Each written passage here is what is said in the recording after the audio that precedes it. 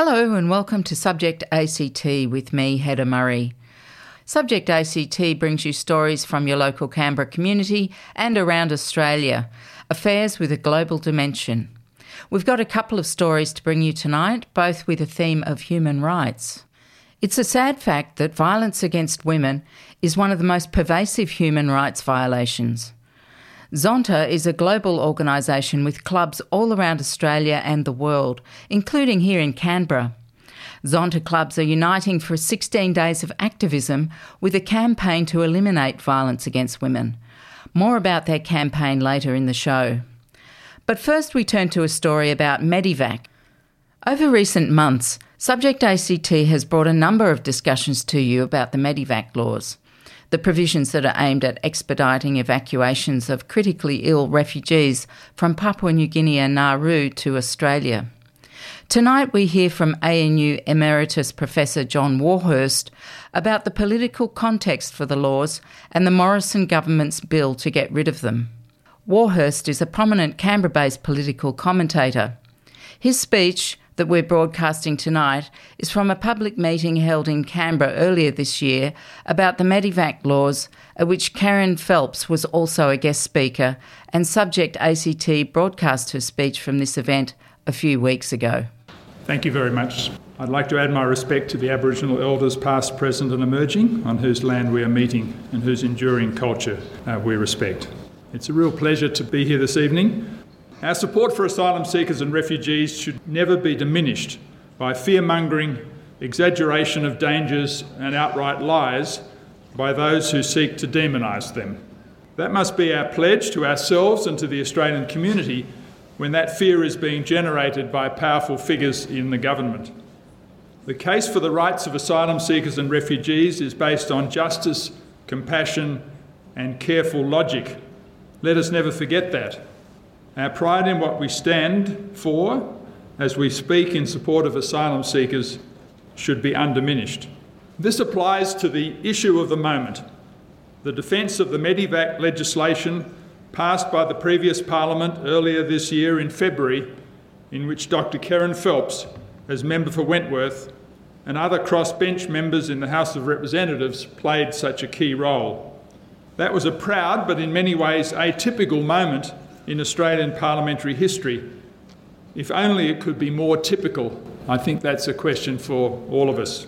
This Medivac legislation and the process it created to provide transfer of dangerously ill refugees and asylum seekers to the Australian mainland for urgent medical treatment is now under imminent threat of repeal by the Morrison government and by the Australian Parliament. Yet this legislation incorporates checks and balances and retains discretionary ministerial authority within reasonable limitations. This Medivac legislation is one of the good things done in the previous Parliament, which is under immediate threat. The government, led by Home Affairs Minister Peter Dutton, makes a series of spurious claims about this process, the Medivac process, and besmirches the reputation not only of the refugees and asylum seekers themselves, which must be our first consideration, but also of anyone else, including doctors, lawyers and other professionals, and of course MPs who dare to stand up for them and to dare to stand up to the government. Not only does the government play the fear card by claiming that the process encourages people smugglers and boat people, but it also encourages self-interest rather than altruism among Australian citizens by falsely claiming overcrowding in Australian hospitals and unfair competition for medical care and resources. You know the various things that are said about the Medivac process. And as far as I'm concerned, one of the worst things about the whole environment surrounding the Medivac debate and the Medivac legislation is that it appeals to the worst rather than the best in our community. The government's position is the opposite of truth, the opposite of logic, and the opposite of big-hearted compassion. Australians should not be taken in by it, but will they? Increasingly, public opinion surveys demonstrate that a growing number of Australians are not taken in by the government's position. Removing all refugee children from Nauru and Manus Island is increasingly supported, that is, removing them to bring them to Australia or elsewhere safely. The support among the Australian community is up to 80%, when the option of transfer to New Zealand is offered as an alternative. National majorities support the end of offshore detention. Don't let anyone tell you that the Medivac legislation is not popular. It is. Despite all the resources of the government being thrown against it, and despite all the mistruths and exaggerations and hard-edged politics thrown against it, there's a long-term shift in attitudes going on in the positive direction among Australians of support for asylum seekers and refugees. But we do need to remember that the community remains quite evenly split still. And in some states, including Queensland and Western Australia, it appears that majorities remain opposed to resettlement of asylum seekers in Australia. Those state majorities remain significant, given where the recent federal election was decided, or was said to be decided, especially the majority in Queensland opposed to resettlement. And I think we can't neglect the election result on May the 18th and the whole vibe and the issues and the environment that surrounded that election campaign. I'm an optimist, and we should be optimistic, but not blindly optimistic about the attitudes of the Australian community and the likelihood of support for positive policy change. And I think we share that optimism with other causes. Some, it has to be said, perhaps with even greater community support. And I think when we play the game of public opinion, we have to be aware that, or remind ourselves that there are some other causes, probably climate change and action on climate change is one that comes to mind, with at least the same and perhaps even greater support in the Australian community. So if the Australian community is asked during the lead up to parliamentary proceedings as far as Medivac is concerned, if they're asked, and of course they won't be asked directly, the government will say, well, you had your say back on May the 18th, unfortunately. But if they're asked, then they would reflect that changing of public opinion within the broader Australian community. To some extent, I think, a changing public opinion around the world, even in some parts of the world, of more compassion and justice for refugees and asylum seekers. Majority support in the community for just treatment for asylum seekers and refugees should be prized and cultivated and worked for. And I know that is what the Refugee Action community has been doing for many years. You've done that, and you've done it successfully.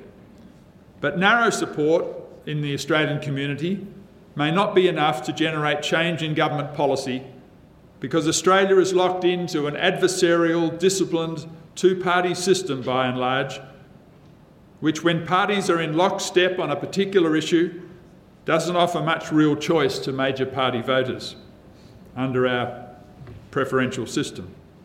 That's why I think that broadening support in particular parts of the Australian community, which are generally perceived as being more conservative, temperamentally conservative, if not ideologically conservative, if we can make that distinction, like rural communities and faith-based communities. And it's from a faith-based background that I've spent quite some time and come from. And I think concentrating on particular, more conservative communities is an important strategy, parallel, side by side perhaps, with attempting to build greater majority support across the whole community. And in saying that, I know that the Refugee Action community has taken such steps already and has worked hard on cultivating support within particular communities, and the faith-based community is one. I know, and just for one example, and Karen Phelps would know this better than I did, that voices from the faith community were part of local groups like Wentworth for Refugees, which contributed to children being transferred from Nauru during her 6-month period in Parliament. And at the national level, Politics in the Service of Peace, the major election statement by the Australian Catholic bishops, stressed deep concerns about just treatment for those seeking asylum. And that statement and many others during the election campaign should never be forgotten. And I think that's one of my concerns since the election on May the 18th, that all the support for many progressive causes, which was part of that election campaign, has almost been washed aside as if it didn't exist, as if the result said, well, we put your concerns to one side And now we're going to get on with the concerns of the winning side, and I want to come back to that in a minute. So let's not forget the positive side of the election campaign and don't allow that to be forgotten. The particular statement that I referred to said, "Millions of our sisters and brothers are forced to flee their homeland for fear of persecution or through displacement because of war and famine. Regardless of how they arrive in Australia, all asylum seekers should have their claims processed in Australia according to international conventions and as speedily as possible, and that includes resettling all remaining refugees on Manus Island and Nauru in Australia." Now, I think that's the type of statement of support which the refugee and asylum seeker movement needs and can benefit from, because it offers the hope, but not the guarantee, of convincing centre-right voters to stand up against the government and Labor where necessary. It makes support for asylum seekers strong and deep, as well as broad. Those faith communities, which I come from, have extensive connections into schools and among younger Australians and their parents, which are just as important as raw national-level public opinion majorities. Such statements, if followed up by action in communities, are the type of evidence which, as much as the polls, the now much maligned polls, can reassure nervous MPs and nervous party leaders that their electoral prospects won't be hurt by fear campaigns linking them to support for asylum seekers and refugees. Fear campaigns can be neutralised. And on the basis of such statements, we should go further and suggest that supporting asylum seekers and refugees should be a positive attraction for voters looking for a party or candidate to support, and convince the parties and convince candidates that they will gain support, not just hold on to support, but they will gain support by supporting justice for asylum seekers. But such suggestions must take into account the recent election result, which returned the Morrison government against expectations. I think we're now in the middle of an overreaction phase to that election result. It was, after all, still a close election. However, that result has emboldened the government and made the Prime Minister himself super overconfident.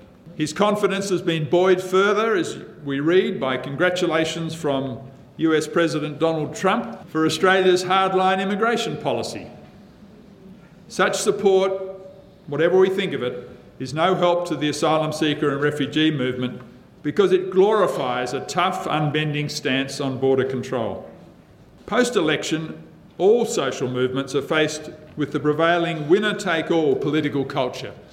In Australian parliamentary politics, such a culture brings two dangerous consequences. One, the winners are grinners, jubilant and overconfident, and the losers are consigned to the rubbish bin, powerless and humiliated. Now, we know it's not like that in any sensible reading of the world, but I think if you read the media, you could get that impression.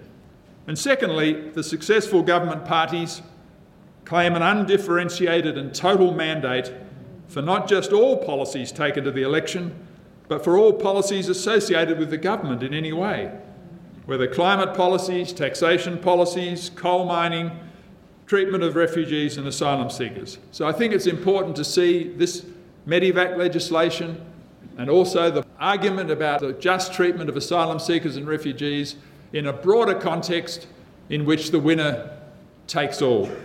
And if we put up with the winner-takes-all approach to politics, then anything associated with those who are seen to lose faces a very difficult task indeed.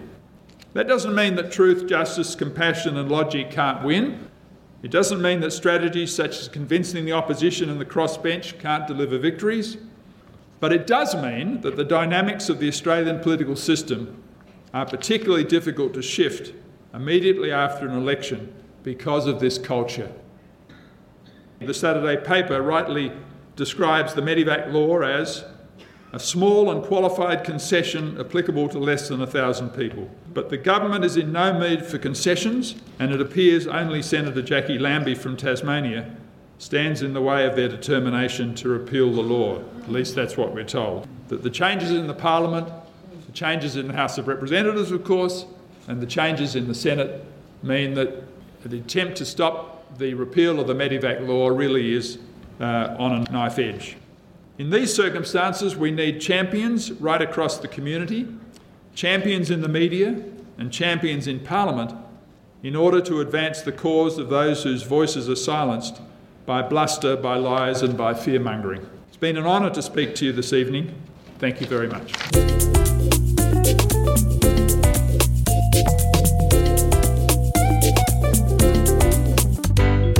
That was Emeritus Professor John Warhurst on the importance of the Medevac laws. With the Medevac laws set to be debated by the Senate tomorrow, John Warhurst's words remind us of the importance of standing up for what is right. Now, as mentioned at the top of the show, Zonta clubs around the world are uniting for their Say No to Violence Against Women campaign, which is running for 16 days.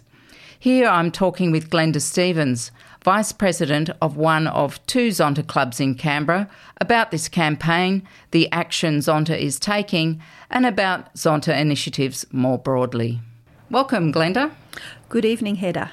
Now, Glenda, there are so many issues that affect women and girls, from education to health to work or to just staying safe. What is the vision of Zonta, and what are the priority issues of the organisation in Canberra at the moment? Hedda, Zonta works to realise the potential and to help every woman reach her potential by using our skills through advocacy and service. Mm-hmm. Zonta's got a Say No to Violence Against Women and Girls campaign, I understand. That's right. Yesterday we started our 16 days of activism, and we had a screening of the movie Little Pebble, which is a movie about young women across the world who in different ways are just taking one step towards changing their life, and how that has a ripple effect throughout their own life but also through their community. And throughout the next 15 days we've got different activities happening, and culminating on Human Rights Day, which is the 10th of December, where we will be ringing the Nara Peace Bell here in Canberra. What are the main messages of the campaign? So what we're trying to raise awareness that domestic violence is happening all across the country, and that it's something that shouldn't be happening all across the country and internationally, of course. So far this year, 49 women and girls have died due to violence in their home. Oh, it's terrible. It is terrible. It's less than last year, but it's still 49 women too many. Yeah. But domestic violence isn't just limited to physical violence. It encompasses things like cyber stalking, like restricting women's ability to access finance, their bank accounts, or limiting how much money the woman can have, not allowing her to socialise with her friends, reducing the woman's sense of self-worth. They're all forms of domestic violence, which leads to a negative cycle, which affects the woman's ability to be a functioning, happy and contributing member of society. And also it negatively affects her children, and because most women in domestic violence situations do have children. Right. And I guess it affects women and children from all walks of life. It does. It's not restricted to, domestic violence is not restricted to women of any particular income, any particular education level. It happens all across our society. And it's something that we all need to work towards and being aware to eliminate, because no woman or child deserves to live in a violent situation. Everyone has the right to live free of fear and free of violence. Oh, for sure. So what is Zonta doing around Canberra at the moment over the next fortnight to promote the... We are doing two quite simple awareness-raising activities. The first is in Civic Library. There's going to be a display of orange flowers. Each flower represents a woman who has been killed, and it has her name and her age on it. And it's this is the second or third time we've done this, and it is very empowering and very moving when you stand there and see 40, 50 flowers with somebody's name written on it, recognising that those flowers have now been cut down. At Belconnen Library, we're doing something slightly different. We've got 49 pairs of shoes, of women's shoes, plus some shoes to represent men. And once again, those shoes are no longer going to be walked in. Those lives have been stopped. Yeah, it's very sad. It is. It's very sad, and it's very... very evocative. Yes, so that's those two things that we're doing, and then of course on the 10th of December we are joining with Canberra Rotary down at Nara Park to ring their peace bell, and that's at 6:30 in the morning, and we will ring the bell for every woman killed, and say her name out loud, if with cultural sensitivities, of course, and again that's something which is very, very sombre, and we realise the number 49 it just rolls off our tongue. But when you stand there and listen to the bell and 49 names being spoken, it takes a long time, and then you realise the enormity of what's happening. Yeah. And can anybody come to that ceremony? Yes, anybody can come along. We are asking people just to pop on to Try Bookings and put their name down. But if that's not possible, anybody is welcome to come along. So it'll be especially poignant at dawn, I guess. That's with correct. The sunrise over the lake. Yes, sunrise over the lake, and hopefully it'll be a beautiful day. And as with sunrises, we remember that there's those women are not going to see another sunrise. Their children are not going to spend another sunrise with their mum. Something that shouldn't have happened has occurred. Yeah, it's very sad. The other thing we have organised is for the Captain Cook Fountain to be lit orange to draw public attention to the 16 days of activism. Oh, very dramatic. It is, yes. Well, orange is not only Zonta's colour, but it's also the colour of the UN Sustainable Development Goal number 5, which sets out the commitment to achieve gender equality. So we feel that's very fitting that during our 16 days that we're going to draw everyone's attention to the campaign with the colour orange. Yeah. And if anything in our discussion so far has raised issues for you, you can contact 1-800-RESPECT. That's 1-800-737-732, or you can call Lifeline on 13 11 14 at any time of the day or night. So what other community service activities is Zonta involved in? So each year we run some fundraising activities. Our main fundraising is our pre-love fashion sale, and next year it's on Friday the 13th of March. Right. But between now and then, we ask people as they're over Christmas going through their wardrobe and sorting out their clothes to contact us, and we're happy to take any women's clothes, shoes, jewellery that you no longer want, and we then make sure it's all clean and nice and good quality, and we run the pre-love fashion sale. How do people give their clothes to? If they just want to contact us through our Facebook page or through our email address, we can come. We actually will come and pick it up. We have club members who live all over Canberra, and they're happy to pop by and collect it. We also ask, as you're going through your things, to donate any linen or towels that you may have that you no longer need. We give those to women who are leaving refuges, and in the last few weeks we've actually given enough linen for 11 children. So we've had 11 children move into their own home with their mums, and each of them has been given some bed linen and some towels, so they feel special with their new life. So it's a real practical It is. On the ground assistance that Zonta provides. And one of the other things we provide is, as women are leaving the refuges, is kitchen packs. And the kitchen packs have some basic things: a microwave, pots, cutlery, glasses, tea towels. Those things that if you don't have them, you need them. With that, we also, if there's children moving into the home, we have a program where children get to choose a book from our book library, and so they take a new book into the home for them, so they have something new of their own as well. On a slightly different note, we also make breast care cushions for women who are in hospital and have had invasive surgery, and these cushions we provide to the Canberra, Wagga and down the coast. So anybody who's had surgery has probably used a Zonta woman's breast cushion. And how are they made? Do you make them here in Canberra? We do. Some of our members sew. So they have a pattern which is used all across Australia by all the different Zonta clubs. And then a couple of times a year we have what we call our sip, stuff and sew afternoons. And we make about 500 breast care cushions. Oh my goodness. Yes. Can anyone get involved in those sip stuff and sew afternoon? They can. They can by contacting us and letting us know that they're interested, and we're happy to invite some people along. But the other thing that most people in Canberra, apart from the pre-love fashion sale, do like to get involved in is our birthing kits day, which is later in the year. It's in July, and we invite anybody in Canberra to come, and we pack about 6 or 7 items into a small plastic bag the size of a lunch bag. Yep. And those items then go to developing countries. They're given to midwives who take them. Women actually then can give birth in a relatively clean and safe environment.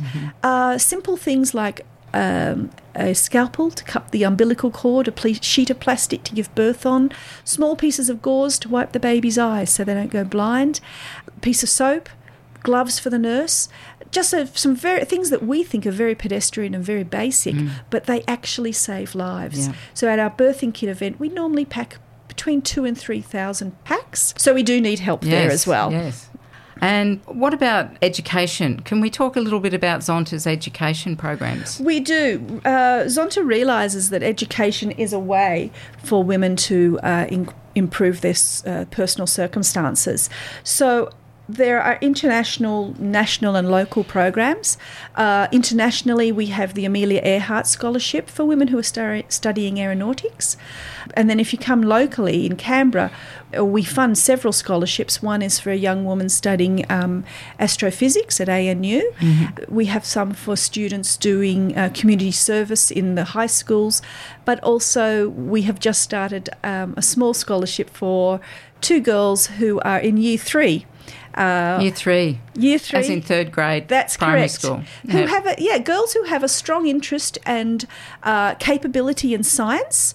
And we want to foster their interest, because we know that that's the age they start to disengage. We also fund a couple of smaller refugee scholarships for girls who are refugees, just to help them. Oh, that's vitally important. It is. So we're trying to help girls in all different areas of their lives, knowing that it's not just the money or the activity that helps. Often it's the fact that other women are standing behind you and understanding that you're not alone. There's always going to be other women working with you, that we're here as a community to work together. So I guess Zonta is also about supporting each other as well as doing these practical things for other women. It is very much so, because we know that in the act of giving and in the act of volunteering, you're also empowering and nourishing yourself. Yeah. All right, thanks so much, Glenda, for coming in to speak to us today about Zonta.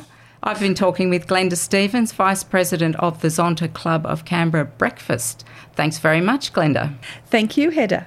And if you'd like to contact Zonta about their Say No to Violence Against Women campaign, or about any of their initiatives, their email address is zontacanberrabreakfastclub@gmail.com, all one word. You can reach them through their Facebook page or simply Google Zonta Canberra. And that story brings us to the close of the show. I'm Hedda Murray, and it's been great having your company tonight. Stay tuned for the Serbian program, followed by the Spanish program at 7:30.